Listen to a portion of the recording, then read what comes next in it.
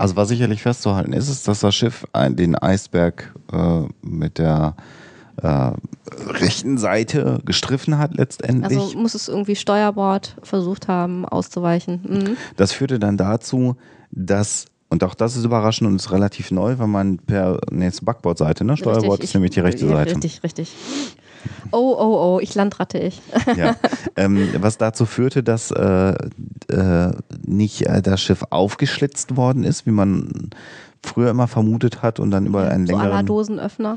Genau, und über einen so langen Schlitz sozusagen so viel Wasser eindrang, dass dann die Schotten nicht mehr zu schließen waren. Da können wir gleich noch was zu sagen, warum man eigentlich die Idee hatte, dass das Schiff unsinkbar ist.